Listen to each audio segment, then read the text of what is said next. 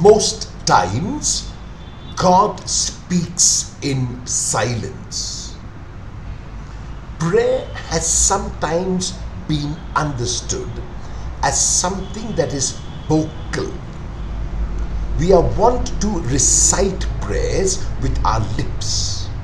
Our worship of God takes the form of external rituals, songs, hymns, and other recitations. We engage in petitionary prayer and through it acknowledge our dependence on God. There are times, however, when we sit in silence before God. We do not recite prayers, we do not sing hymns or songs, and we do not engage in conversation with God, but simply are.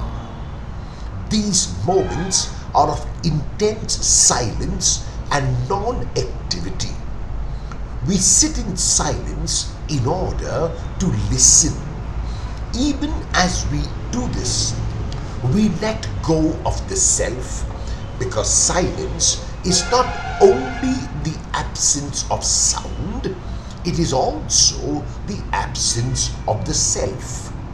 We experience God's response in a variety of ways. Sometimes we receive an immediate and clear answer and so know what we must do. At other times, the answer is not immediate but delayed. At most other times, we experience only God's silence. We do not get any response from God. When this happens, what are we expected to do?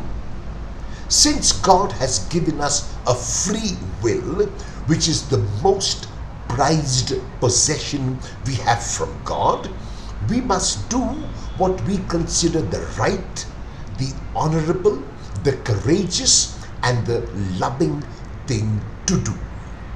How do you respond to God's silence to your prayers?